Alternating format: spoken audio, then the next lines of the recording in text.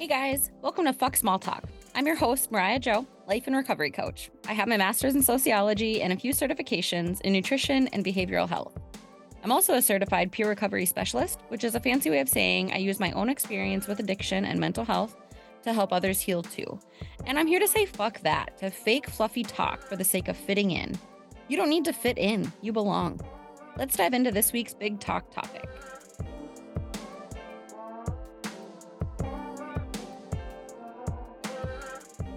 Welcome, Kelsey. Hello. Thanks for having me on your show. I'm so excited. I can't believe that it is officially Fuck Small Talk and you're here. Well, I can believe it. As I'm sure we'll get into, but this is just an exciting full circle moment for me, but I know being in your shoes, what that must feel like for you too. So this is just so exciting on both ends. Yeah, it's been like an out of body experience, actually, like being a host. And I'm like, oh, holy shit. Like it's a dream that's come to life. And I want to just start off by kind of introducing you a little bit. I did a little bit of an intro explaining who you are. However, when I hired you as my coach, what was it, like 2 years ago now? Mm-hmm. When I Yeah, got I think it was 2 summers ago, maybe. Yeah, and I got into one of your first programs that I invested in because you are a phenomenal business and mindset coach, and you've helped me so much in all my growth. Like I found you on Instagram, and I was like, have to pull the trigger on this one and learn from you directly, one on one. And so, yeah, a little over 2 years ago, 2 summers ago, reaching out to you and asking you to help me create part of the coaching program that I built called Prism. I'm going to dive into that a little bit more on a different episode. Prism is not active right this minute.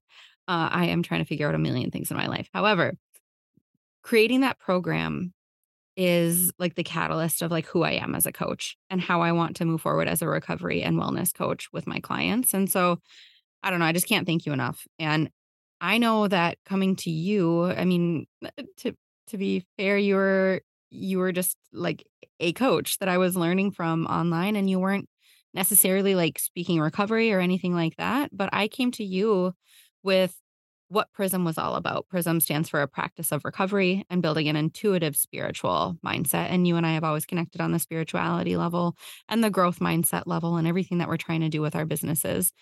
But I want to hear a little bit about what that was like for me coming to you to ask you to help me build this program that was surrounded around recovery. When you were at that time, I had no idea. To me, you were just like this rock star that I was so excited to be working like under and asking for advice, you know. But I did not know. Again, I have this tendency of putting people on pedestals.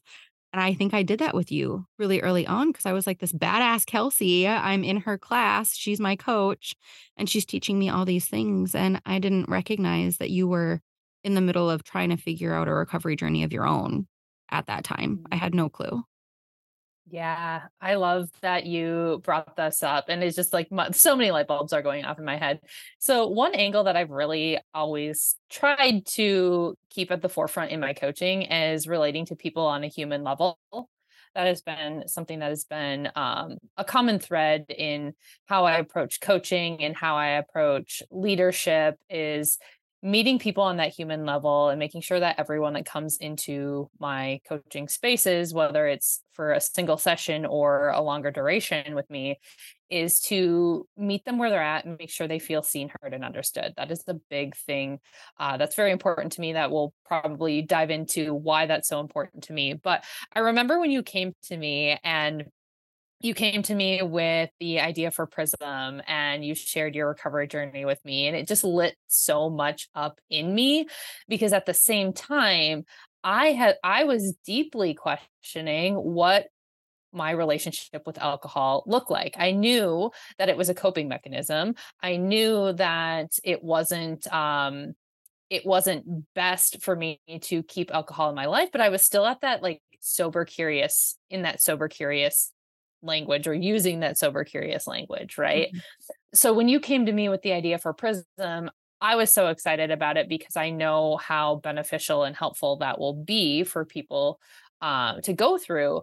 But also, it helped me really see that addiction isn't necessarily something that we choose. Oh, And no one grows up and says, "Oh, I wanna be an alcoholic," or "I wanna struggle with a substance. I wanna have this unhealthy coping mechanism," right? yeah. Yeah, So 100%. again, it's just like I could feel so much of your passion for what you wanted to do, and I could feel myself in you. It was like you were me 5 years ago when I started my coaching program, and at that time, I was focusing specifically on helping women heal their relationship with food and body, which now, full circle, my struggles with eating disorders in my late teens, early 20s, and my struggles with addiction, it's basically a lot of the same thoughts. So, you said something really, really cool to me at one point when I came out about my sobriety and started to be more open in sharing my journey, was that I was living a recovery lifestyle Yeah. in terms of like how I was approaching spirituality and healing food and body. It's just for me, alcohol was still in the equation at that time. Yeah, like you're doing all of the things and still relying on alcohol like in the evenings or weekend or whatever it was, to get you through really difficult emotions or moments that you were just kind of spinning your wheels on, which I super freaking related to. Obviously, any of us that have dealt with any form of unhealthy coping mechanism, which, dare I say, is nearly all of us, at some point in our lives, I had no clue, like, what you were up against or anything that was going on within your marriage or within your personal life or as a mom or anything. Like, I literally just invested in myself to learn from you, and that's just how it was. But it's been so interesting. I found maybe it's like an age thing. Like, is this what wisdom is? I don't know. But I found that, like, as I have clients of my own, I don't know, I feel like I go into things like expecting I'm unlearning really that there are certain people on certain levels and other people on either lower or higher levels, whatever. I'm unlearning that made up concept that I had somehow in my mind that like some people are on pedestals, some people are like not quite like air quote like there yet. Like we're Mhm. just all teaching each other everything all the time. Like I've learned so much from 100%. clients. Like I never I did not think I didn't really know, I guess, what to expect when I started taking clients one-on-one, but every time that I work with either a client or a sponsee of mine, even like, in the 12-step program that I'm part of, a newcomer comes in and I swear I learn more from them than I'm able to like give them for knowledge. It's wild, isn't it? When you really start to humble yourself and open yourself up to learning from everyone. I've heard it said we're all walking each other home, right? Like we all have something to give and some sort of life experience. I also firmly believe that if you're the smartest person in the room, you're in the wrong room. Yeah, exactly. Like, why are you not going towards the people that like make you more curious, make you challenge your thoughts? Like, I love that book, Think Again by Adam Grant. It's one of my favorite Ooh, books. And it just is challenging like your mind. If you feel comfortable in your thoughts and that things are like you think that you know everything, that's a huge red flag. Like you're a human being on planet Earth. Go stretch. 100%. And isn't it interesting too when you learn from people that I hate to use the whole word levels, right? Uh-huh. If we like classify people by levels, it just that feels kind of bullshit to me. Mhm. I think we all have something to teach each other. I think we are all learning lessons from one another, and that's part of the human experience, Yeah, right? But when you learn something from someone that you would maybe put on a level below you, it's right. like doesn't matter where that information came from or how you learned the lesson. It's the fact that you learned the freaking lesson. Right. And that just brings me right back to that concept of like judgment and instantly judging someone else because you are assuming or thinking that they're in a certain place in their life. And in a way, like I never really formally apologized to you. I feel like I really want to and accept it if you want. But like I put you on a pedestal and was like, Kelsey, this, human being that is like superior to me. I will learn all the things through her and in doing that, and you're not the only person that I've done that before too, teachers and professors and other coaches, counselors, it's a way of dehumanizing them. And in a way, when we do that, we don't give them permission to have feelings or hardships. We don't even ask how they're doing because it's like you have something that I am paying for to earn to get from you. And not like I went into your coaching program thinking that, but I didn't even I was so on autopilot about it that I was like, oh, this person clearly has everything figured out because she has this bomb ass coaching program that I'm, investing in myself to be part of. And so I didn't even think to ask if you'd figured everything out in your life or where you were at or if you were happy. You know what I mean? I don't know, finding out like a lot of things after I'd been enrolled and started to talk through Prism and my own personal struggles with you, because I love your approach to coaching. And it's exactly how I model. I've like learned through you and I've modeled my coaching programs and the way that I teach and coach and help, when I'm a peer support and speaking with clients, I'm just, it's person-centered work. It's, you're a human being first, and then everything else we can figure out everything else around that. 100%. And I respect that. I really truly do. And I think it's something I've learned in leadership to lead from your, I don't want to butcher this, lead from your scar, not from your wound. So I try to lead with my best foot forward, right? It's like, I am a human being and I have figured some things out, but I'm nowhere near like enlightened or arrived, right? I do aim to teach from the lessons that I've learned, but also when it comes with growth and healing, it's cyclical and it's not linear. And you may find yourself in a position like I did where I had healed a bunch of shit and there was still a wound that needed to be looked at that resurfaced a bunch of shit that I thought I had already worked through. And it's confusing when you're going through that place. And I think anyone can relate to this. You have these moments where it's like, I thought I've dealt with this already. Yeah, like, well, how am I back here? And then, God, How am I back here?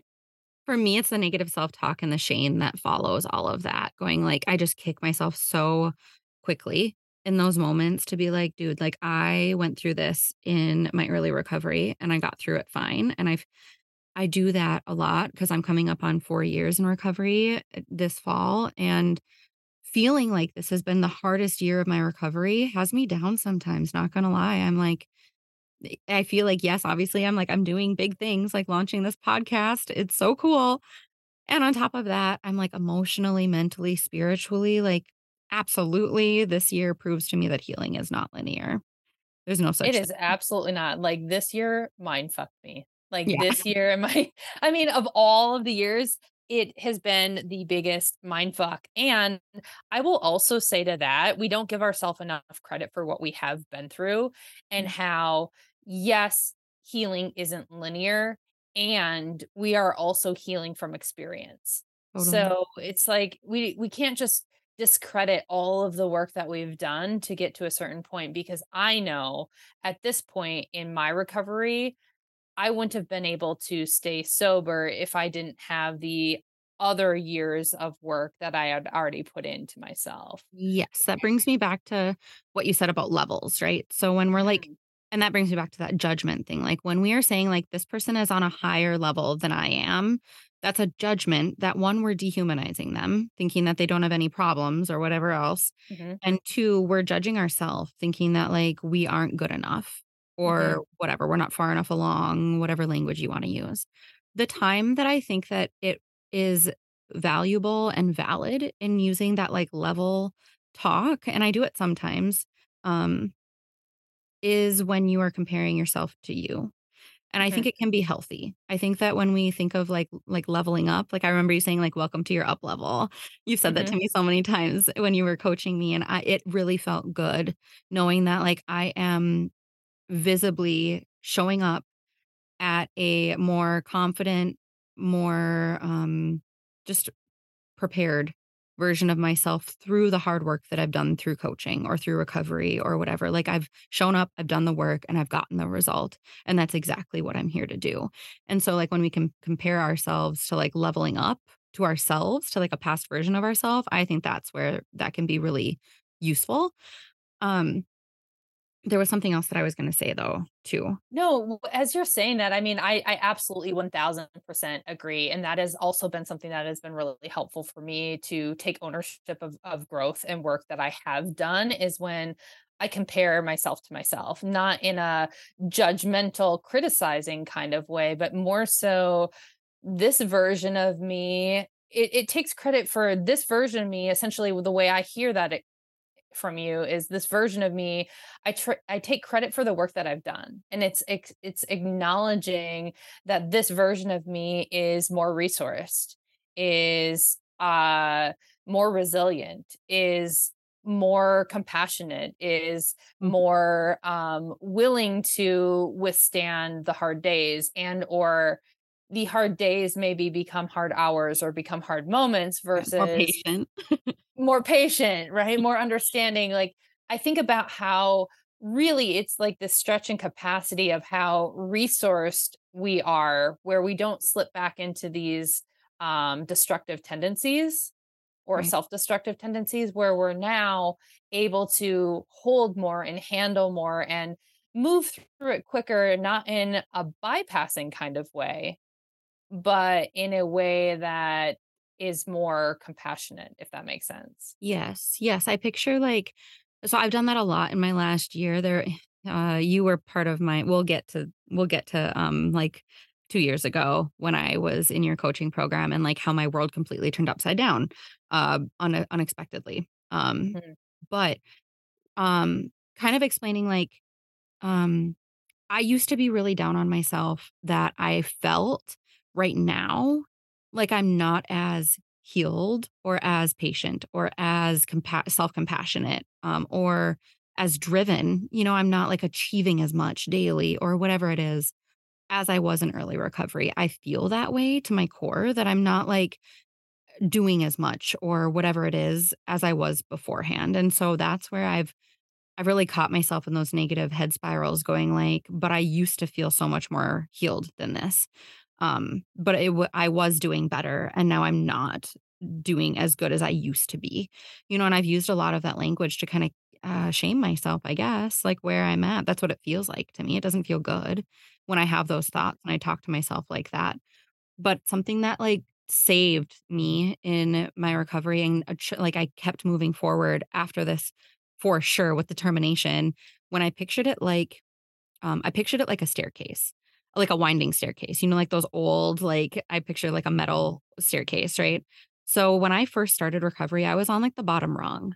And like, you slowly go up the windy staircase, you're on like the second tier and then like maybe the third tier. But if there's like 20 floors of stairs, like that thing will wind around 20 times and eventually you reach the top, right?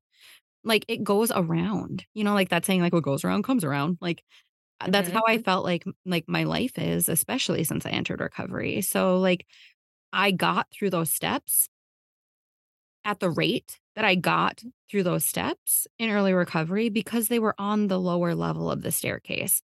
And as I go up the stairs, like, I get stronger, I get more tired, like it's mhm. that resistance that creates strength. You know what I mean? And so to feel when I'm in the middle of the staircase, say now, like, maybe I'm on like tier 6 or 7 or 8 or something, it feels like I am weaker when I'm on that level, but it's simply because I'm on this higher level that I've never been on before. And maybe I am a little tired after going all this way. I've visualized that metaphor in my life to help me walk through this stage of my recovery, to recognize and give myself grace that, like, you might not feel as healed as you did in the beginning when you first start taking stairs and you can bound up the first 20 and it feels fine. But by the 50th one, you're like huffing and puffing and you're like, why do these stairs feel so much harder?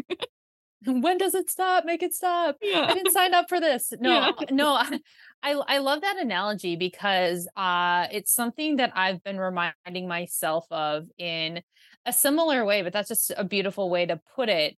So for anyone that's listening that isn't familiar with what I've been navigating this year, Please tell us. I'm almost a year in my recovery. So I'm almost a Yes. year. How Uh is it almost a year already? That's so cool. Yeah, so in August will be my 1 year sober anniversary. So that is super freaking exciting. I'm so proud of you. I'm very much looking forward to that. And it's really interesting because it wasn't one of those things that I was like, oh my gosh, a year's going to be so far away. How am I going to make it? Am I ever going to be a year sober? So I don't say that to minimize like how hard it can be in recovery. Because again, just to bounce back on what I said earlier, I attest so much of my sobriety sticking to the work that I did before I gave up alcohol. So when I finally last summer went to Hazelden and um You went to decided to Hazelden in, like, St. Paul, Minnesota, right? I went to Center City. Okay, yep. Yep. I went to Center City. My first day was August 31st. So when I made the decision to give up alcohol, it was truly the first time in my life that I was doing it for me. Mm. So many other times I had tried to cut out alcohol or be sober curious or do a dry January or this or that was for someone else's approval. It was more so to prove to my husband that I could do it, essentially. Right. I know many of our listeners relate. And that's a big thing that I don't think gets talked about enough. So I want to highlight that because what's made this year quote unquote easier for me is I was 100% committed to doing it for me, learning about addiction, diving headfirst into my own triggers, which again, I was very self aware and I knew a lot of what they were, but I had people around me who were willing to listen to me and understand and not throw back into my face that I had a drinking problem and that they could drink, but I couldn't, and gaslighting me with my own disease essentially, right? Like my own struggle is like I'm well aware that I'm coping with alcohol. I'm well aware that's a problem here, but I'm also well aware that that's a symptom. Yes, absolutely. Like, it's never the problem, right? Like, alcohol being in your life isn't the root of the problem. 100%. Yeah. 100%. And it was the first time in my life that two things happened. One, I was 100% doing it for myself. So I was ready, willing, and committed to make sobriety stick for me and my future. And two, it was the first time in my life that I was by people who weren't shaming me for how I was coping with alcohol. I Mhm. had people in my life that wanted to love me unconditionally, despite the fact that I had a substance abuse disorder.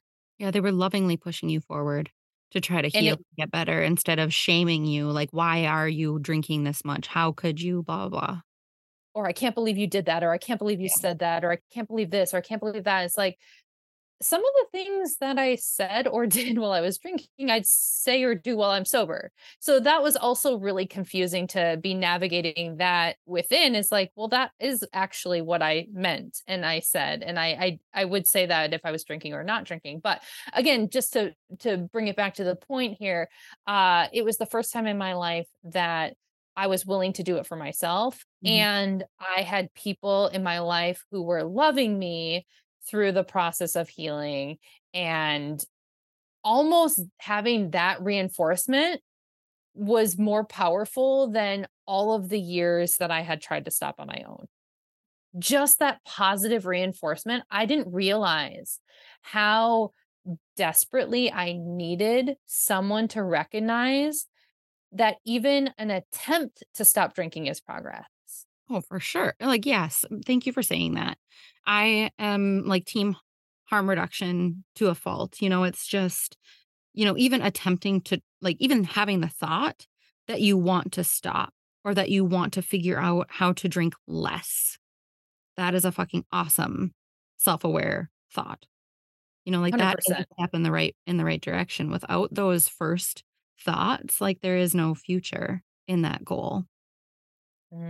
Yeah. And if you don't have that kind of support in your life, it makes staying sober really fucking hard because you might have someone in your life who doesn't recognize that as progress.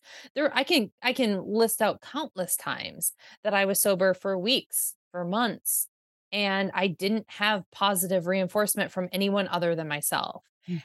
And that was really hard for me because eventually I'd hit a point where I was at the threshold of the trigger and I'd have a fuck it moment and I'd drink again because it's like there was no one really other than myself, outside of myself, recognizing any attempts at progress that I was actively making. Exactly And why so, I'm constantly saying community. Find a mhm, community, find your it's people. You it's so important, so important, and people that can speak the language that you need to hear.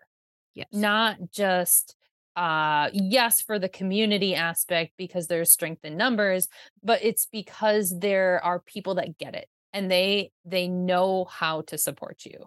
Yes, and they even, I think people that speak that language can recognize when you aren't even sharing honestly or being Mhm, yourself because they recognize themselves in you. I think that's why you and I get along so well and why we've mhm. just been, like, tight since, like, our first, coaching call that I hopped on with you. It's just, I see you, you see me, and we can just call each other on shit. You've done that a lot in my life, Mhm. asking me like, "Hey, why aren't you showing up Can I on your challenge? courses? What's going Like, on can with you I this week?"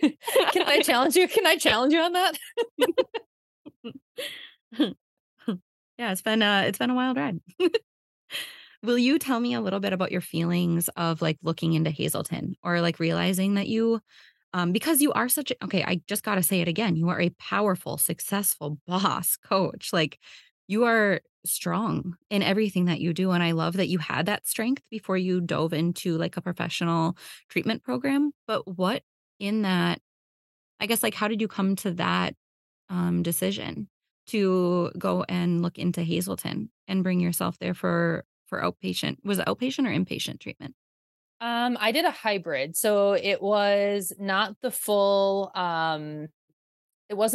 inpatient treatment because I technically didn't qualify that because I actually wasn't drinking enough. Mhm. Like, I wasn't drinking enough. In fact, I barely qualified for the day program that I did Okay. because at the time I had made so much improvement in the frequency of consumption and the amount of consumption and things like that. For Right. me, it was just like, I need to do this because the last resort, the only thing that I hadn't looked at was my environment.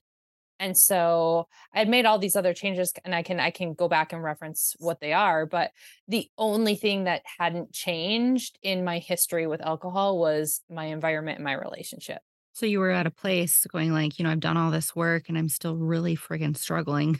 And I just Mhm. don't know what it is that I'm keep on going back to alcohol. Like what is this 100%. about? So it gave me the opportunity. So I did stay there for 5 weeks, but it was a hybrid program where half of the day we did like community and learning and groups, and then the rest of the day, if I would have lived in the area, I could have worked. I could have worked since I am an online coach and I work from home. I could have worked, but I took that whole space and time to really dive deep into the biggest triggers for me again, and also look honestly at my relationship because that was something that I wasn't doing Your at relationship home with what? with alcohol and my husband. Oh yeah. So it was really an opportunity for me to be removed from the environment that I was using in, to actually look at my relationship and not have my relationship reflected back to me every day. Because that's the hardest thing about the relationship dynamic, especially if it's like a partnership, husband wife couple situation, you're living under the same roof, is it's hard to heal in the environment that keeps hurting you. Yeah. Especially when, yeah, the partner in the situation isn't understanding or recognizing with compassion the changes that are needed for you to Yeah. heal. Yeah. So that was a big thing for me, to be again surrounded by people who could see me, hear me, understand me. I was actually not having to juggle the responsibility of doing all the work. Yeah. myself, which at home it felt like I was doing my work, but I was also doing his work. And I was, trying to morph myself into this version of me that would be acceptable to him. If I could just, make this go away or fix this, then maybe I'll be accepted. And what I realized when I was at Hazelden is I was desperately seeking acceptance and I wasn't getting it. And I wasn't going to get it because the person that I was seeking it from wasn't willing to participate in the healing as well. Yeah. And When it you're was kind saying of that like at a crossroads. when you're saying that you were doing your work and his work, do you mean like the emotional work? Yeah, The 100% the emotional work. personal growth? Yeah. Yeah, and it was getting to the point where prior to me going, I felt like my body was in this fight, flight, or freeze response. It was like I was hitting that threshold of I can't keep shouldering all of this emotional work myself, like being my resourced support person and then being your resource support person when you're stressed or things aren't going well in your day or children are stressing you out. It's like I was hitting this like burnout is the best way to describe it. It's just like I couldn't keep juggling all the balls. It felt like I was living a double life, Yeah. honestly. Oh my gosh, thank you for saying that. I've said that so many times that I swear, like, it's not like I felt like I was living a double life. The fact is that I was living a double life. I was a certain person around certain people and completely switched and, like, morphed into, like, a completely different lifestyle and way of being around other people when I was using before I found recovery, and I was trying to please everybody else, and I had no idea what that meant for me to be happy, genuinely, like, for myself. What do I want? Mhm. Yeah, Yeah. in the 12-step programs, and I know that you've been, familiarized with all this too. Um, it says, we can carry the message of recovery, but we Mhm. cannot carry anybody else through their recovery. It doesn't work that way. We can carry the message, not the addict, because like you said, shouldering someone else and all of the baggage and the work that they need to do in order to heal, like it just unbearably heavy. And it takes us down quicker than we can save them. Yeah, so it's really interesting that you say that. It's like the best analogy I can give it is like you're trying to get water or like air to breathe, like you're swimming and you have this like bag of rocks and Mm, like half of the rocks are yours, but then other people keep putting their rocks in your bag and you're just like healing and you toss one out and you're like closer to the surface and it's just like everything was at that time in my life really weighing me down and I couldn't see it's like the analogy of like you can't see the fire burning from inside the house right. or something like that is Mm, like that's where I was internally. It was just like just trying to get some clarity right. Like, and you'd someone to like see me. you'd like accepted the fact that, like, your house is always on fire and that you just have to figure out how to live within the fire instead of Yeah. realizing that, like, you can actually get out and, like, a lot of people don't live in burning houses. Like, Mhm. Most people don't. most people don't. Yeah. Yeah, most healthy people that are trying to move forward and do things for themselves. Mhm. So, going to Hazelden then and realizing, like, I feel like you had so many epiphanies like many of us do when we seek, like, professional counseling and healing. When did you come to terms with the fact that you had to make some big changes in your relationship with your husband in order to do what you needed to do for you?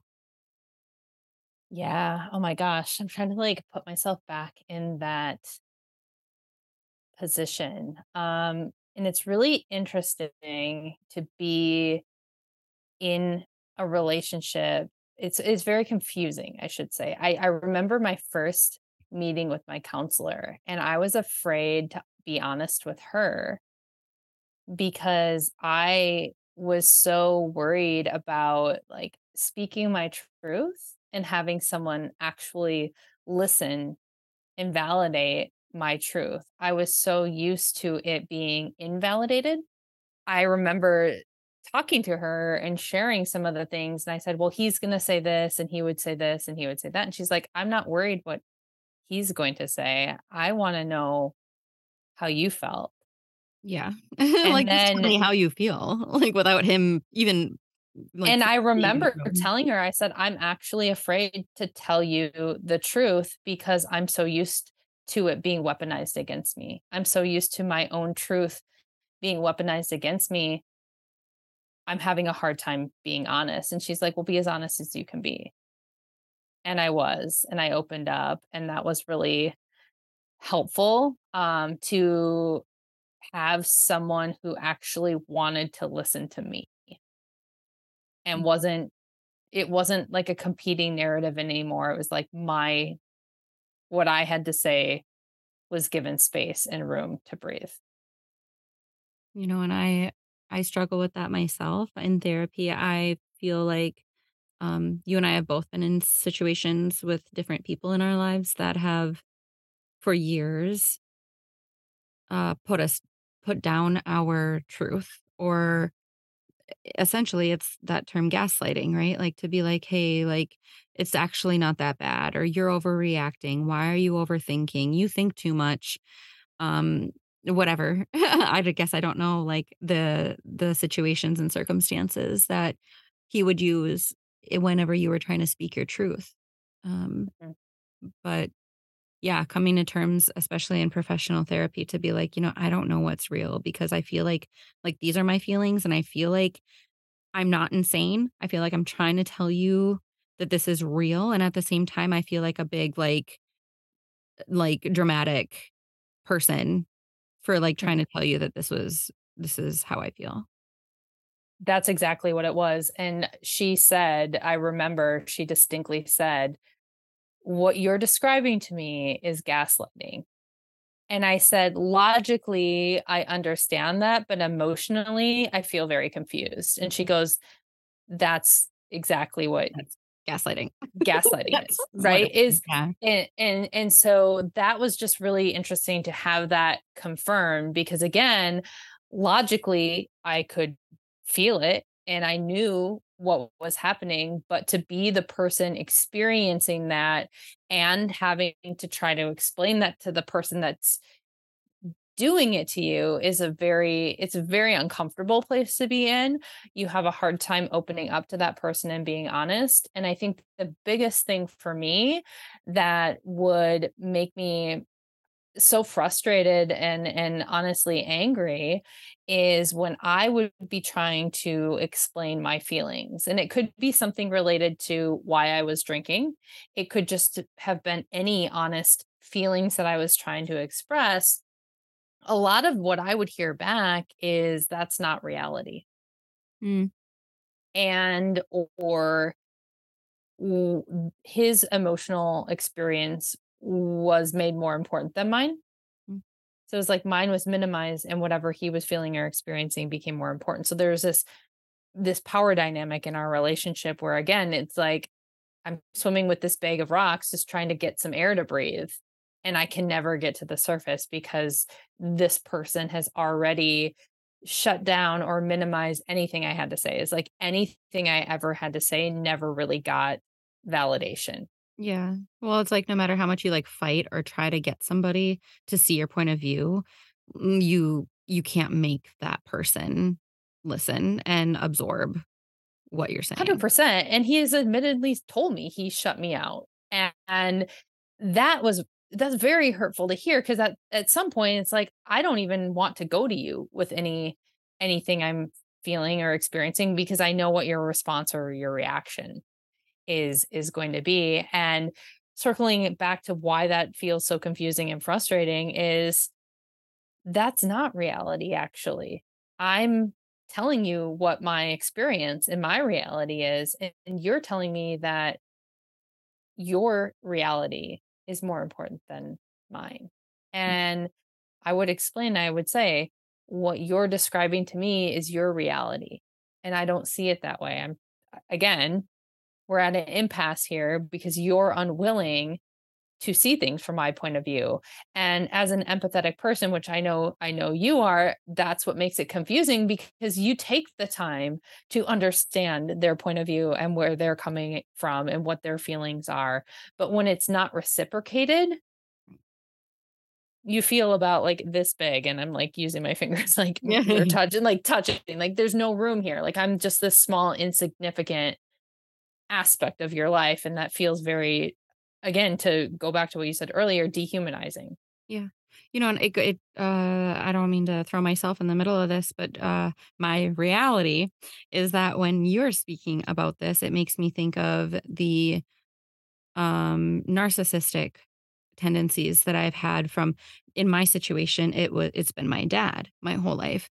And for you, it was your now ex.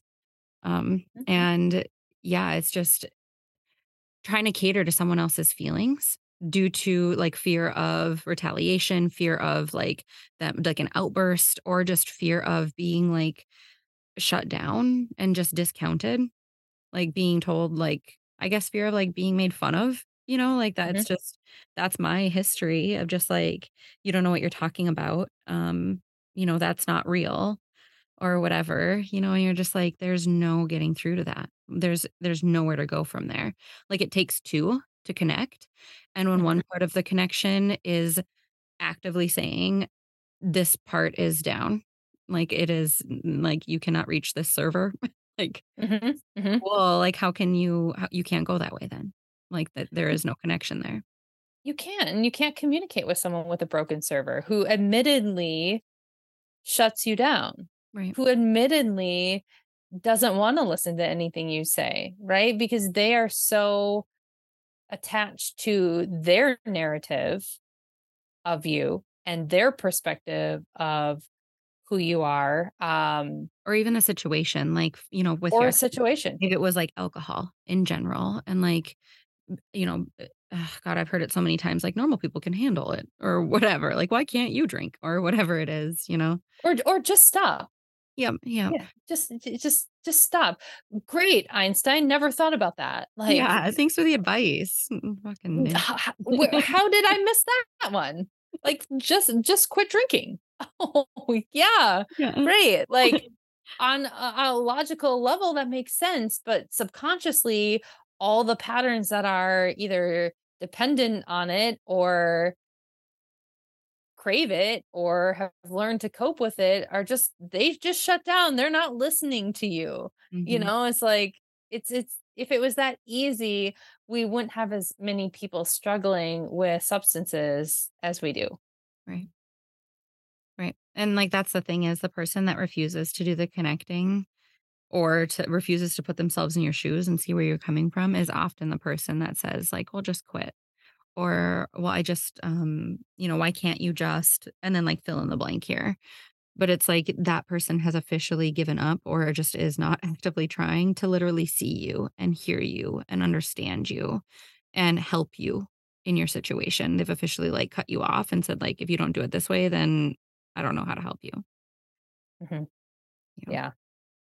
where So, where are you at now? Like, how do you feel in like your connection with yourself? I guess now that you've been sober on almost 1 year. mm, it's a night and day difference. I mean, I still have moments that and days that are confusing because it's still unlearning who I was in a relationship with someone for over 17 years. Yeah. Right. And that's not just like you wake up one day and that just doesn't matter anymore to you because you were that person or that version of you existed. Even though it was growing and changing and evolving, there's still a version of you that existed in a pattern. And for me, that was a version of me that existed in a pattern with this other human Mhm. for over 17 years. Right. And there are days that can be really confusing. But for me personally, wow. I mean, instantly when I moved out of the house last summer, within, I don't know, within the first 2 months, I dropped like 10 or 15 pounds. Mm. And I wasn't actively trying. It wasn't even on my radar. It was just all of the stress weight that my nervous system was hanging on to in that relationship, and my nervous system really actually starting to regulate, Yeah. um, that was probably one of the most eye-opening things for me, knowing what I know and the work that I do, and seeing that happen firsthand for me personally was pretty jarring. I remember going to a Target with some of the girls that were in my unit. And so this must have been within the first 4 weeks because I was still at Hazelden. We went to a Target, and one of the girls wanted to weigh herself because they didn't actively let us do that in treatment for obvious reasons, because a lot of eating disorders and addiction and alcoholism, it's, like we kind of talked about, but parallels. But we were at Target and she wanted to weigh herself, and I was like, oh, I'll step on it, not really expecting to see much of a difference. I had to literally step on the scale 3 times because I was that shocked at the changes and how my body had so quickly responded to uh being in that environment, being versus being out of that environment. And I guess where I'm getting at is I felt safe. Yeah. I think it was like, it made me realize, and I think this is where my healing took a massive jump in the right direction, is I started to realize, wait a second, maybe that relationship was more toxic than I thought it was. Maybe I clearly wasn't feeling safe. Something in my nervous system wasn't feeling safe in that relationship. But to really see that the one big change in my life that was different was living in that home together versus living on my own. And now I've been on my own ever since. But to answer your question, so much has changed. I mean, I think I've come into a deeper level of trust in myself and in God and the universe and my soul's path and purpose than I don't think I could have experienced. I think I had outgrown where my soul was trying to go. And now it's just a deeper trust than I've ever experienced. I'm more connected with my intuition, my spiritual gifts. I feel stronger and more confident, which is wild because I felt strong and confident before. Yeah. And so to be here and saying that now is like, it's just a different level of embodiment. I guess this can the only way I can describe that. Can you Um can you explain, like, oh, I mean, I don't mean to put you on the spot, but what yeah, does the word mean to you? Embodiment. embodiment. Truly like dropped in. I guess there's so many different ways you can describe it, but for me it's like a dropped in feeling and knowing, and um essentially you're living what you preach. It's just like, it's how you're living, it's how you're showing up. It's dropped in the body. Like an I'm internal not it's like an integrity of, like, all of the different facets of who you are. Yeah, it's just like it's just the way I live. Mhm. It's just the way I show up. I don't have to force myself to be that way. It's who I am. Like a full lifestyle of Full recovery. lifestyle, 100%. Yeah, it just feels so natural. Like now I kind of look back and I'm like, how could I live my life any other way? It's like I don't even want to return to use because I can see both sides of the equation, and I know where that road goes. Yeah. It's And a lot of dead ends, you know? it's a lot of dead ends. It's a lot of, I mean, it's a lot of unknown and uncertainty, which is kind of where I'm getting at. There's a lot of unknown and uncertainty in my life. I'm navigating the unknown every single day. So I went You're new to from so many you're new to you're okay, first of all, you're new to singlehood. After 100%. 17 years of being in a relationship with the same man, now Listen, you're I have never dated in my entire life. Like, that's how wild this is. Like, that's how much uncertainty and unknown. People talk about, like, I don't know what to post on Instagram. I'm like, I don't know how to use a dating app. I'm like, it's like, I don't know what to post today, or I don't know what to say today. And I'm like, I don't know how to meet someone. You're like, "I don't know how to say hi to someone that I might be interested in because 'cause I'm confused." Yeah, it's like it's like that's like the wild, wild west to me, which is like terrifying and exciting because it's this new chapter of my life that I don't think I ever really got to experience Yeah. because of where we were at when we got pregnant and started our family. Yeah. Yeah, and on the whole other side, it's a whole new world of what life is like, not just new to dating, but now new to dating without alcohol, being on a first date or in any other situation. Like, that must be wild. It is wild, but also really cool because I don't have to be anyone I'm not. Mhm, mhm. And there's like the beautiful gift of sobriety is like radical honesty and authenticity. It's like, I don't give a fuck. If you don't like me at this stage in my life, great. There's going to be plenty of people that do. Right. And I mean, I do believe in like leading with our best foot forward, but I'm not out here to impress someone to like land the next relationship. Like, I know what I'm looking for and I know what I want and I know what I'm worthy of and I know what I deserve. And that all feels very embodied. I love that you've done so many years of self-healing and, like, learning about who you are and how to show up to the best of your ability in your own life before the final. I don't even wanna say final because 'cause we're always moving, just, like, before this last most recent chapter of cutting alcohol out of your life because you know who you are inside of yourself. I feel like that is not something that a lot of people have when they go into treatment or maybe their journey isn't through professional help and healing like that. Maybe just like quitting the alcohol, quitting the substance, whatever it is, even like lifestyle changes, like starting to go to the gym, cutting out like fast food, or Mhm. cutting up your credit cards, like Yeah. any major life change like that because you are trying to put down a toxic coping mechanism that's creating your unmanageability in your life, like putting that down and figuring out who the hell am I without leaning on that thing to make me feel better in the moment. How can I just feel better authentically because of who I am?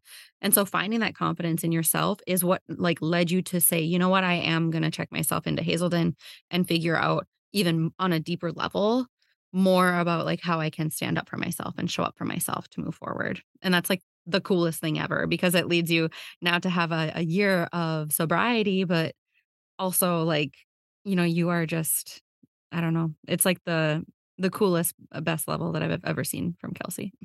I love that so much. And I'm not going to toot my own horn and give myself so much credit. Like, I will throw myself under the bus and say I was stubborn as fuck. Like, it took me so long to actually go to treatment and get the help and ask for help outside of myself. Yeah. So, I'm not going to say, like, I'm not going to take so much credit for that. Like, I was an asshole. Like, I I'm was not an saying that asshole. I'm not saying that you weren't scared, Oh, you no, know? but I mean, just, like, stubborn. Like, I think a lot of people are stubborn, especially when it comes to, like, alcohol and giving that up, but what I've realized, which is something that wanted to touch on that, you were saying earlier, is what I realized is how much codependency I had not only with alcohol and how that was like a codependent relationship in my life, Mm, but also just like my relationship and my marriage and codependency there, where a gift that I've been given on the other side of that is I have realized I don't have any voids to fill. I don't need anything outside of my life. That is a message that very clearly dropped in while I was at Hazelden was I don't need this or you to complete me. yes. Was realizing like I am already whole and complete and enough. I'm not searching and desperately throwing myself into even dating, for example, right now. Like it took me months to even like put myself on an app and like be like willing to entertain the possibility of a relationship because it's like I didn't really need it. Like I've been like happy and confident and secure in myself and rediscovering myself. And that has been so fun. Yes. Trying to figure out who you are and what your lifestyle and what your day-to-day looks like as a newly sober, like, I guess, I don't know, just like as the real version of you, like as Mhm. someone who is stepping forward honestly without these like coping mechanisms, that are filling all like various different voids. Like it is just like finding the confidence to stand tall, stand straight, and say, you know what, this is who I am. And then you know that you are walking through life like that. So if someone wants to come walk alongside you, great. Company is really awesome. However, I Mhm. don't need you to come pick me up and carry me the way that you were, in your relationship. Yeah, and that has just been really eye-opening to be experiencing and be learning and living out in real time how secure I am in myself and how much more secure I am in myself than I ever really gave myself credit for. Yeah. Because it wasn't being reflected back to me in my marriage. So I did feel like I needed validation. And I think we all do to an extent need validation, acceptance, and It's that positive approval. reinforcement that you were talking. 100%. Like we all need that and we all deserve it. But I'm not throwing myself under the bus anymore. And like I'm not hurting myself because I'm not getting it. Or hiding parts of yourself because you're afraid that if you showed your whole self, you wouldn't get the positive reinforcement that you're looking for. Yeah. Yeah. Yeah. Absolutely. I'm a huge fan of just taking the mask off and just being like, "You know what? This is what it is." Hmm. It's terrifying to do that, but without doing that and showing up as, like, your real self, like what you like with your therapist, like, I'm, saying, like, "I am afraid to tell you the truth." Hmm. I'm afraid to tell you my truth and show you who I really am. That is such a scary place to be. Being afraid to It be is. real self, like, what does that even mean for your life or your livelihood? It is a scary place to be, and it's a scary place to be when you're so used to minimizing Yeah. yourself and your own experience that you're afraid to even tell your truth. Like that's where I was. I remember just being so terrified. Like I look back and I don't even recognize myself sitting in that chair talking to her because I was so confused and I was so, like I know what my truth is and I want to speak it, but I'm so used to minimizing myself or being invalidated that I don't even know if it's worth my energy. And That's where I was in that position. I can relate in saying like, well, I'm so afraid to say my truth because once I do, I know that as soon as these words come out of my mouth, that means then that I can't go back. And that now the truth is out. And that means that this foundation that I've been desperately trying to make work and to try to stand like stable on, it will crumble below me. Like, and I will have to move on if I say this truth. And that means that I'm officially like calling the shots on the fact that like I need to change.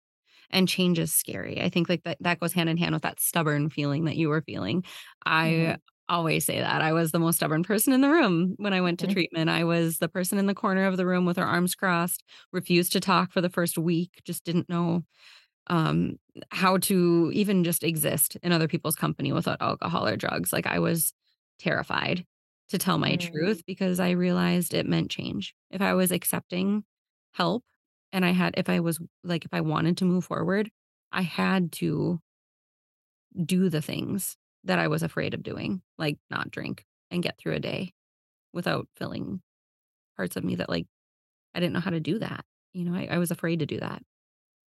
Yeah, it's so wild. I mean, I think back and a part of me was really excited to be there. So for me, it wasn't that I was stubborn in admitting that I had a problem with alcohol. I think I had already done that multiple times and lived that where I was hung up and really kind of stuck. And what my truth was at that time was saying out loud that I was unhappy in my marriage. Mhm.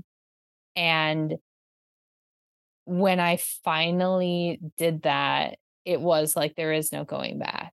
And it was that was really hard because never in a million years did I want to or anticipate getting divorced. So I was clinging on to just like who I am as a person, like I'm willing to do whatever it takes. Like I'm willing to play the long game and hang in there, and like commitment is is commitment, and we're in this together, but I also didn't feel like we were in this together Yeah. anymore, Yeah, you can say that and all you want, but when one part of the couple or, like, in any relationship, when one person isn't matching the mhm, energy, then what the hell?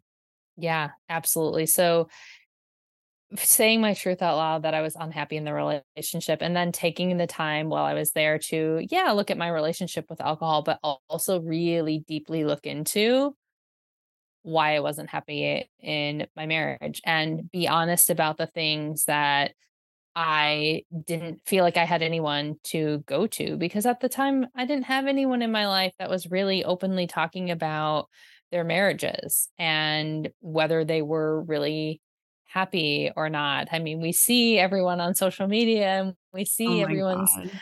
The highlight highlight reel. Yeah. reel, but like, how are you really? Yep. Oh god, I relate. And do you have anyone in your life that if you aren't happy in your marriage, you can talk to without judgment? Without judgment, those are the key words there.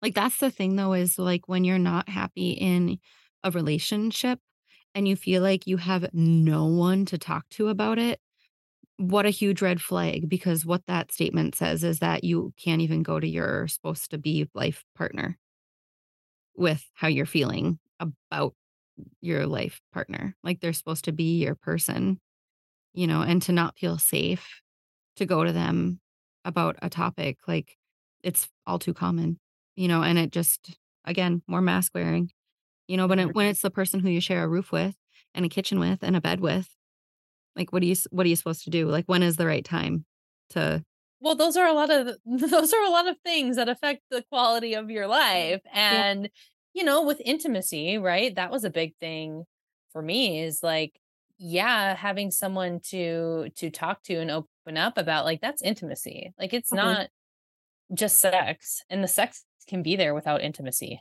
Yep. And that was also something that was really confusing to me that I started to unlearn and like dive into and look at, like, are my wants and needs and desires really being fulfilled here, or is this more of just like a performative thing that we've fallen into a pattern of, like, Right.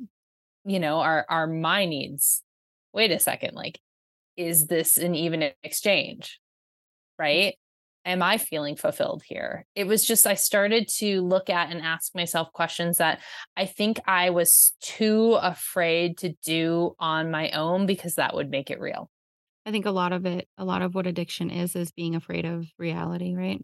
It's afraid Mhm. of, like, well, if I take the mask off or if I tell somebody the truth or if I even tell myself the truth, right? If I get out of this denial, then I'm gonna have to do something about, like, or I'm gonna have to, first of all, accept that whatever this is over, or that it's not working, whether it's a relationship with alcohol, a relationship with someone else, a relationship with yourself, like, yeah. It's so interesting, right? Because it goes hand in hand, because it's like, is it the chicken or the egg? Mm, So for me, it was like, I was unhappy in my marriage, but not willing to talk about it. And then the alcohol was the crutch.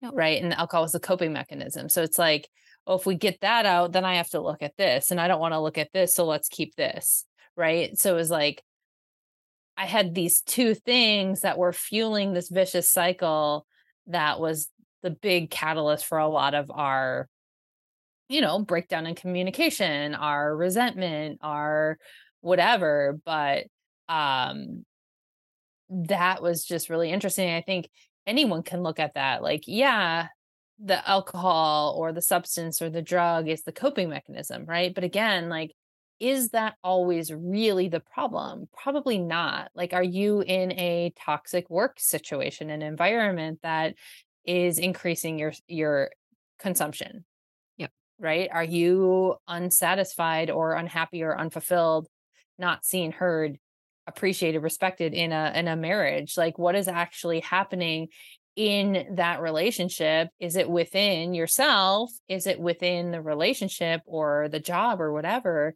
that's fueling the coping mechanism? And are you hanging on to the coping mechanism because in your brain has convinced you that it makes whatever you're tolerating better. It's a weird cycle. So I think Hazelden truly saved my life because it broke that pattern for me.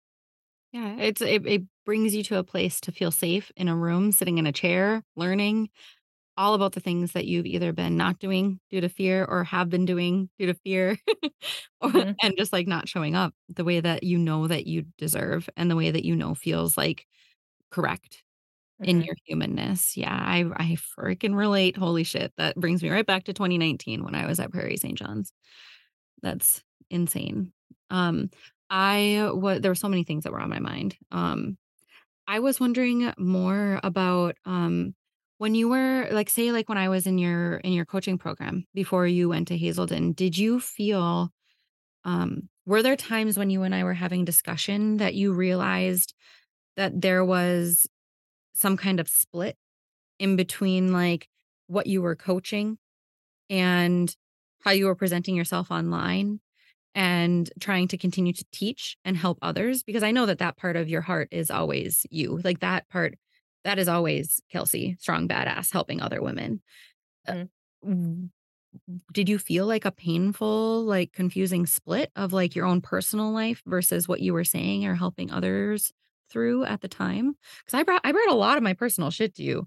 Like, I brought, like, boy problems, I brought, like, my situation with my dad, I brought, like, my imposter syndrome with building my coaching program, I brought my addiction and, like, my step work and all this stuff. Like, I brought all of it forward, so thank you for catching all that for me and helping me walk Mhm, through it. Did any of that, mhm. like, bring up any split in you and kind of, I don't know, is that like a catalyst? I don't know if I'd say it's a catalyst per se. So what's interesting is like when my coaching hat goes on, it's not about me anymore. Mhm, And I'm sure you can, relate to that or experience that or have experienced that when we're working together. It's like you're the focus and you're there for you. There have been plenty of times when I'm coaching clients where something in them is reflected back to me as like, "Ooh, that feels a little sticky. I'm gonna kinda, like, put a little pin there and maybe and dive into it, in my own time." Is like, what is being reflected back into in from them that is something that I wanna look at within me. So, yeah, I would say there were definitely times that came up, um, but I never felt like I was doing a disservice or being an imposter because deep down I try to keep that humanity and human to human. Like I'm an imperfect human. Like I'm fucking shit up all the time. Like I'm not out here like living, I'm living my best life, right? But I'm not holding myself to this standard that I can't make mistakes. That has taken a lot of work. That has taken a lot of, setting down of my own ego and getting back to this place of we're all one. mhm, Um but when coaching hat goes on and I try not to make it about me. I will say in the last year, so 2022, as I was really unlocking a lot of like diving into shame. So I was diving into a lot of shame, sexual shame, and I was starting to dive into relationship and my marriage and what I liked and what I didn't like, and also how alcohol played a role. I will say 2022, I felt the most imposter syndrome. It was harder to separate what someone else was going through with what I was going through because there was a lot of parallel and a lot of like crossing. Um, but now that alcohol has been out of my life, it's a game changer. yeah. Yeah, I love the way that you worded that. I feel like the reason why I asked that, um, Yeah. is because I ask myself that same question, and I am really grateful for your answer because as you freaking know, and the whole world knows now that listens to this podcast, thank you guys for listening. I am also fucking shit up all the time. My life is a Mhm. hot mess all of the time. I don't know how to go about it all of the time, and I'm still going about it all of the time. Like, I'm You're doing like dumpster fire, dumpster fire, dumpster fire. Didn't start that one. Go me. Didn't Yeah. start that one. Go me. Okay, that one. Like, I'm asking for help on all the fire. I threw all the gas. Like that one's totally mine. But at the same time, I have been actively coaching and sponsoring and helping others through their life situations, whatever they are, like we all are going, walking our own story, right? And I am so grateful that you worded it the way that you did because when I am coaching, my coaching hat goes on and I'm like enthralled in this other person's experience, whatever it is that they might need, whether it's, I'm working and I'm helping someone find housing, or Mhm, a pair of shoes.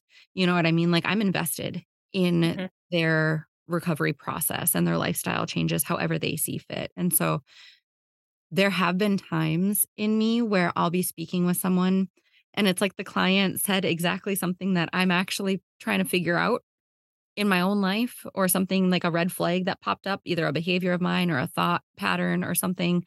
And then all of a sudden, this client is bringing this to me, and I'm like, the universe is a sneaky bitch. Like, mhm, I mhm, die. So mhm, then I, mhm, I help them with it, in the mhm, situation as best as I can. Or I just simply help them by saying, I fucking relate to that because I woke up with that thought, you know? mhm, Um, mhm, and it helps me connect with myself through helping other people. It's like I'm doing my inner healing work constantly through helping other people with their inner healing work.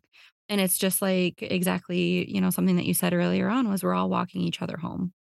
mhm, And like, no, we don't have to be totally healed and understand, what that even means. Like I will not be fully healed if I am 99 years old, like it, and I don't plan to stop doing personal work and recognizing mhm.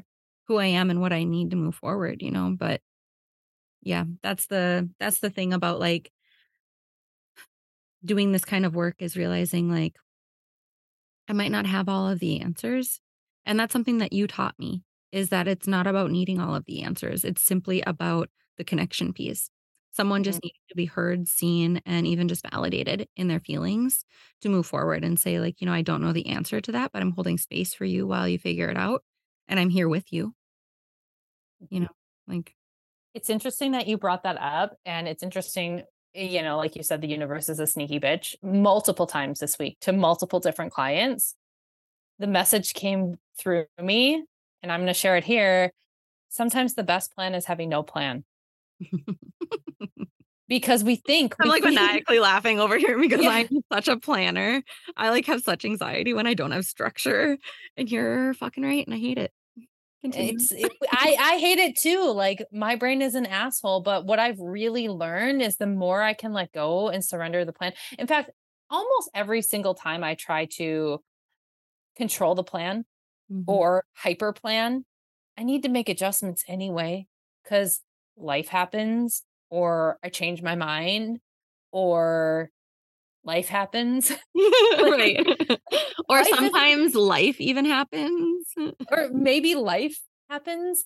But I found that sometimes the best plan is to have no plan and be in almost like a blank slate mentality because it gives you the opportunity to one, trust yourself more than you thought you did, and or an answer that you weren't looking for presents itself. Yeah, sometimes we don't even know what we want or need Mhm, until we're, like, kinda shoved into it, and then we're like, "Oh, like, I wouldn't have chosen this, but maybe mhm, that's why I needed to be kind of, like, pushed," you know? mhm. Yeah, because I Yeah. wouldn't have, like, actively like, there's not I don't know. It's kinda it's like, I wouldn't have chosen, to be struggling with active addiction Mhm, and suicidal ideation at 26. Like, it wasn't my mhm. choice. It's not like I grew up that way and was like, what would be fun at 26? I want that to happen in my When life." I grow up, I want to be. Yeah, like, not alive. Cool. Love that. Yeah. But no, like, being able to, like, recognize that I am there and accept that that's where I'm at, and then recognize, like, "Hey, I actually have no fucking clue what I need." Because I'm in this situation where my best interest, like, I don't know what that is. I need someone else to help guide me. And I love that, there's coaches at different, with like in different like wellness areas of life. There's different treatment centers. There's different, like, there's so many different places that we can seek knowledge. And a lot of it is, finding random people online. When the student is ready, the teacher appears, right? I mean, Yes. so often it's like I have found people or connected to people. I'm like, I don't even know what I'm looking for right now. Right? Like I don't even know this, that, or the other thing. And someone will pop in my feed and they say something. It's like, I needed that today. Yep. Or I go out in nature and it's quiet and I'm not thinking about my to-do list and I get an idea for the best program ever, Yeah. or like just so many different things when we take the opportunity to just be like, I don't have all the answers and maybe I don't need all the answers right now.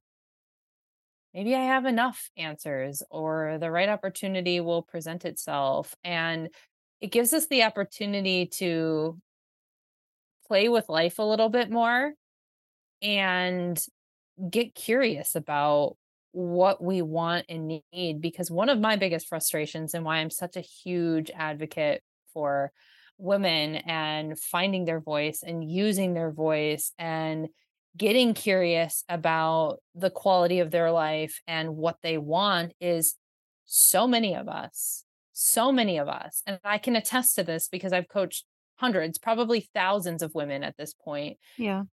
Sometimes when I ask them, "What do you want?" they say, "I don't know. No one's ever asked me that before." Yeah. Holy shit. And it's just like, I wanna, like, let that hang there for a minute because I remember being in my late 20s or early 30s working with my first coach and first or second coach. Anyway, whenever I was exploring my business and really starting to think about what I wanted, it was probably the first time in my life when someone outside of me asked me that, unrelated to the life I was currently living. And genuinely with like the intention to help guide you towards what that is, which is even more scary.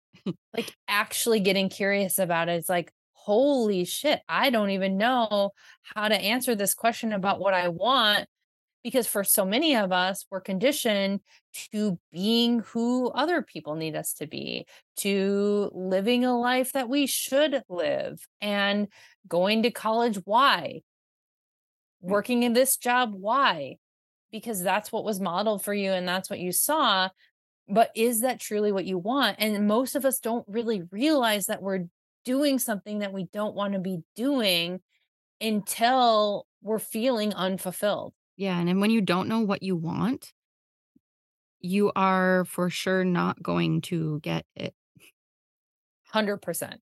100%. And then that's why life feels like going through the motions for so many people. So, yeah, my life looks like it's been flipped upside down, but I feel more in alignment living in a apartment. Like, listen, let's put this into perspective here because wow, holy shit. I went from living in an almost 4,000 square foot home to an apartment by myself. A And I little baby feel one bedroom. more aligned than I did there and happier in who I am as a person and how I'm showing up consistently every day. Yes. I don't wake up every day and it's reflected back to me how shitty of a person I am Yeah. or making me think that or perceive that or like there's no friction. I wake up, I'm me, I live my life, I do what I want, I'm of service to people. I fucking love it. Yeah. And that's what you've always needed. Like it's And just that's what I've always needed and that's what I've always wanted and just to know like this is what I want, this is what I like to do and that's okay. And it doesn't need to look like anything else for me to be happy. If you're listening to this and you're even remotely curious about a sobriety journey or going all in on your self love journey or getting in a relationship with yourself and who you are and what you want, just freaking do it. Do it. That's truly how my healing journey started. Long before alcohol was out of my life, I threw myself all in on, at the time, I would call it a personal development journey, but it was a spiritual awakening and honestly a self-love journey. And that is what has transformed my relationship with food and my body. It's it's led me to work that I love. It's helped me get alcohol out of my life and stay sober. It's helped me realize what I'm willing to tolerate in a romantic relationship and what I want and what I need and I desire. All of it comes back to being on a spiritual and self-love journey. And I want to say again too, like healing isn't linear. There's no such thing. And so if you don't know where to start, great, because you can start anywhere. Like it doesn't matter. It's just what do you think you could do that could make you feel a little bit better? Like if future you, like say Mariah tomorrow is going to wake up and be grateful for something that Mariah today did, what would one of those things be? Do that thing and Mhm. just take small steps. Start to like, I think that's one of the biggest mistakes that I see is because I also did it, trying to quit everything that has been harmful or just like not healthy in whatever way, trying to quit all of that all at once. And then being like, I don't know what my life is or who I am. And then you just go right back to everything, except sometimes even worse. Because you're Mhm. like, well, see, now I can't do anything. I can't change. I can't blah, blah, blah. Because you tried to quit everything all at once and you tried to change everything in your life all at once. And that's just going to cause more struggle. So I think the Mhm. key is like that surrender piece and being gentle with yourself and learning how to be patient with the process. It's like you're almost a year into sobriety. I'm almost 4 in my recovery journey. It will continue for years and years and years, I hope, because that means that I'm still alive and kicking. Like, Yes. Oh my gosh, I love that. Yeah, start small. Honestly, so many of us know. And this is the advice I like to give to anyone that's like struggling. Like, where do I start? Because it can feel overwhelming to feel like you're completely overhauling your life. Most of us have that one thing that we know is holding us back? Like, what is the thing that is the most accessible right now? So, for some people, it's I'm tired of being an asshole to myself and these self destructive thoughts. Great. Then start with mindset and start with learning how to talk to yourself more kindly because if you stick to that path, that's going to open you up to something else. And you're going to be more ready and acceptable for whatever is meant to come next. right. So, for some people, it might be like, if I get alcohol out of my life, I know my life will be better. Great. Then start there.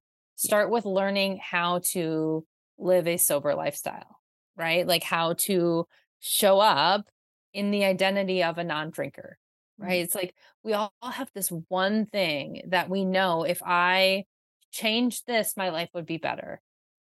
Awesome. Start there because if you know your life will be better as a result of changing that, you're already moving in the right direction. Right. That's actually like it's one of the very first steps that you can take. So you're Mhm. already in the recovery. Because you've already admitted to yourself, like, I know my life will be better if this one thing changes. So it's like that thing is already the most accessible thing for you that you're motivated to change. So start there. Don't start with like something else. And I think that's where it gets distracting in like the weight loss space, for example. It's like, well, if I just lost the weight, then I'd be happy. It's like, well, the weight loss isn't really the problem. It's probably your relationship with food or the way you speak to yourself. Yeah, exactly. Right? Like let the weight loss. I always say let the weight loss be a happy accident or a byproduct of learning how to love your body because at the very least, if the weight loss never happens, you learn to love yourself and isn't that what you really wanted? Yes. I love that so much. Like I said, I could talk to you forever. I just I don't know. I feel like you gotta come back on the podcast in the future because we are going to continue to grow and evolve and there'll just be even more to ask you about in the future. You being my coach is a huge part of why this podcast even exists. So I don't know how to say thank you on that.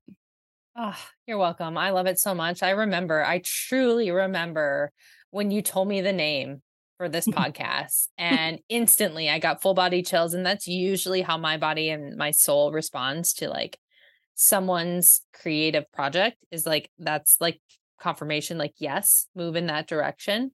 And I remember when you told me that because I firmly believe as well that if we can have bigger conversations like this and normalize the hard stuff, that we can really start to facilitate more healing. I want to say thank you for coming on. And this is phenomenal. And I will continue to follow you. I will continue to call you and panic and ask you for advice whenever I need. And I love you. And thank you for being on Fuck Small Talk and helping it come alive. Thank you for having me. This has just been truly an honor, honestly. So proud of you. And I'm so happy that I want to say too, go follow Kelsey. Go follow Kelsey on her Instagram. Her TikTok's awesome. She's at Kelsey Mead Underscore. underscore. Yep. That's what I thought. Yep. Yep. Hell Yep. yeah. It'll be in the show notes. Go look her up. She's phenomenal. You'll learn so much about her and yourself at the same time. I love it so much. And because I'm all about speaking things into existence, I'll just drop a little nudge here that we are rebranding my podcast as well. And I can't wait to have you back on Oh as a my guest. God. Okay. Speak that into existence. I'm in. I'm saying yes. Where do I sign? Hell Yes. yeah. So Okay. we Yeah. Hit are me up. in the process, like we are in the works of rebranding the podcast and renaming it. And I have never felt more aligned with where things are going in my business and my podcast journey. So Oh you my will be on, we're going to call it season 2 because it's going to have a new name. So we're just going to, cool. Well, if you're interested in the first part of her show before it's rebranded and all of the things, it's called the Vibrant Life Show. So we'll have that in the show notes too. But love it. oh, okay. Thank you, Kelsey. Thank you, Mariah. Till next time. Bye. Bye. Fuck Small Talk is produced in partnership with Be Easy Marketing. It would mean so much if you took the time right now to follow the pod and give a 5-star review on Spotify, Apple Podcast, or wherever you get your favorite podcasts. I'll see you guys here next week for another big talk topic. Until then, let's keep moving forward.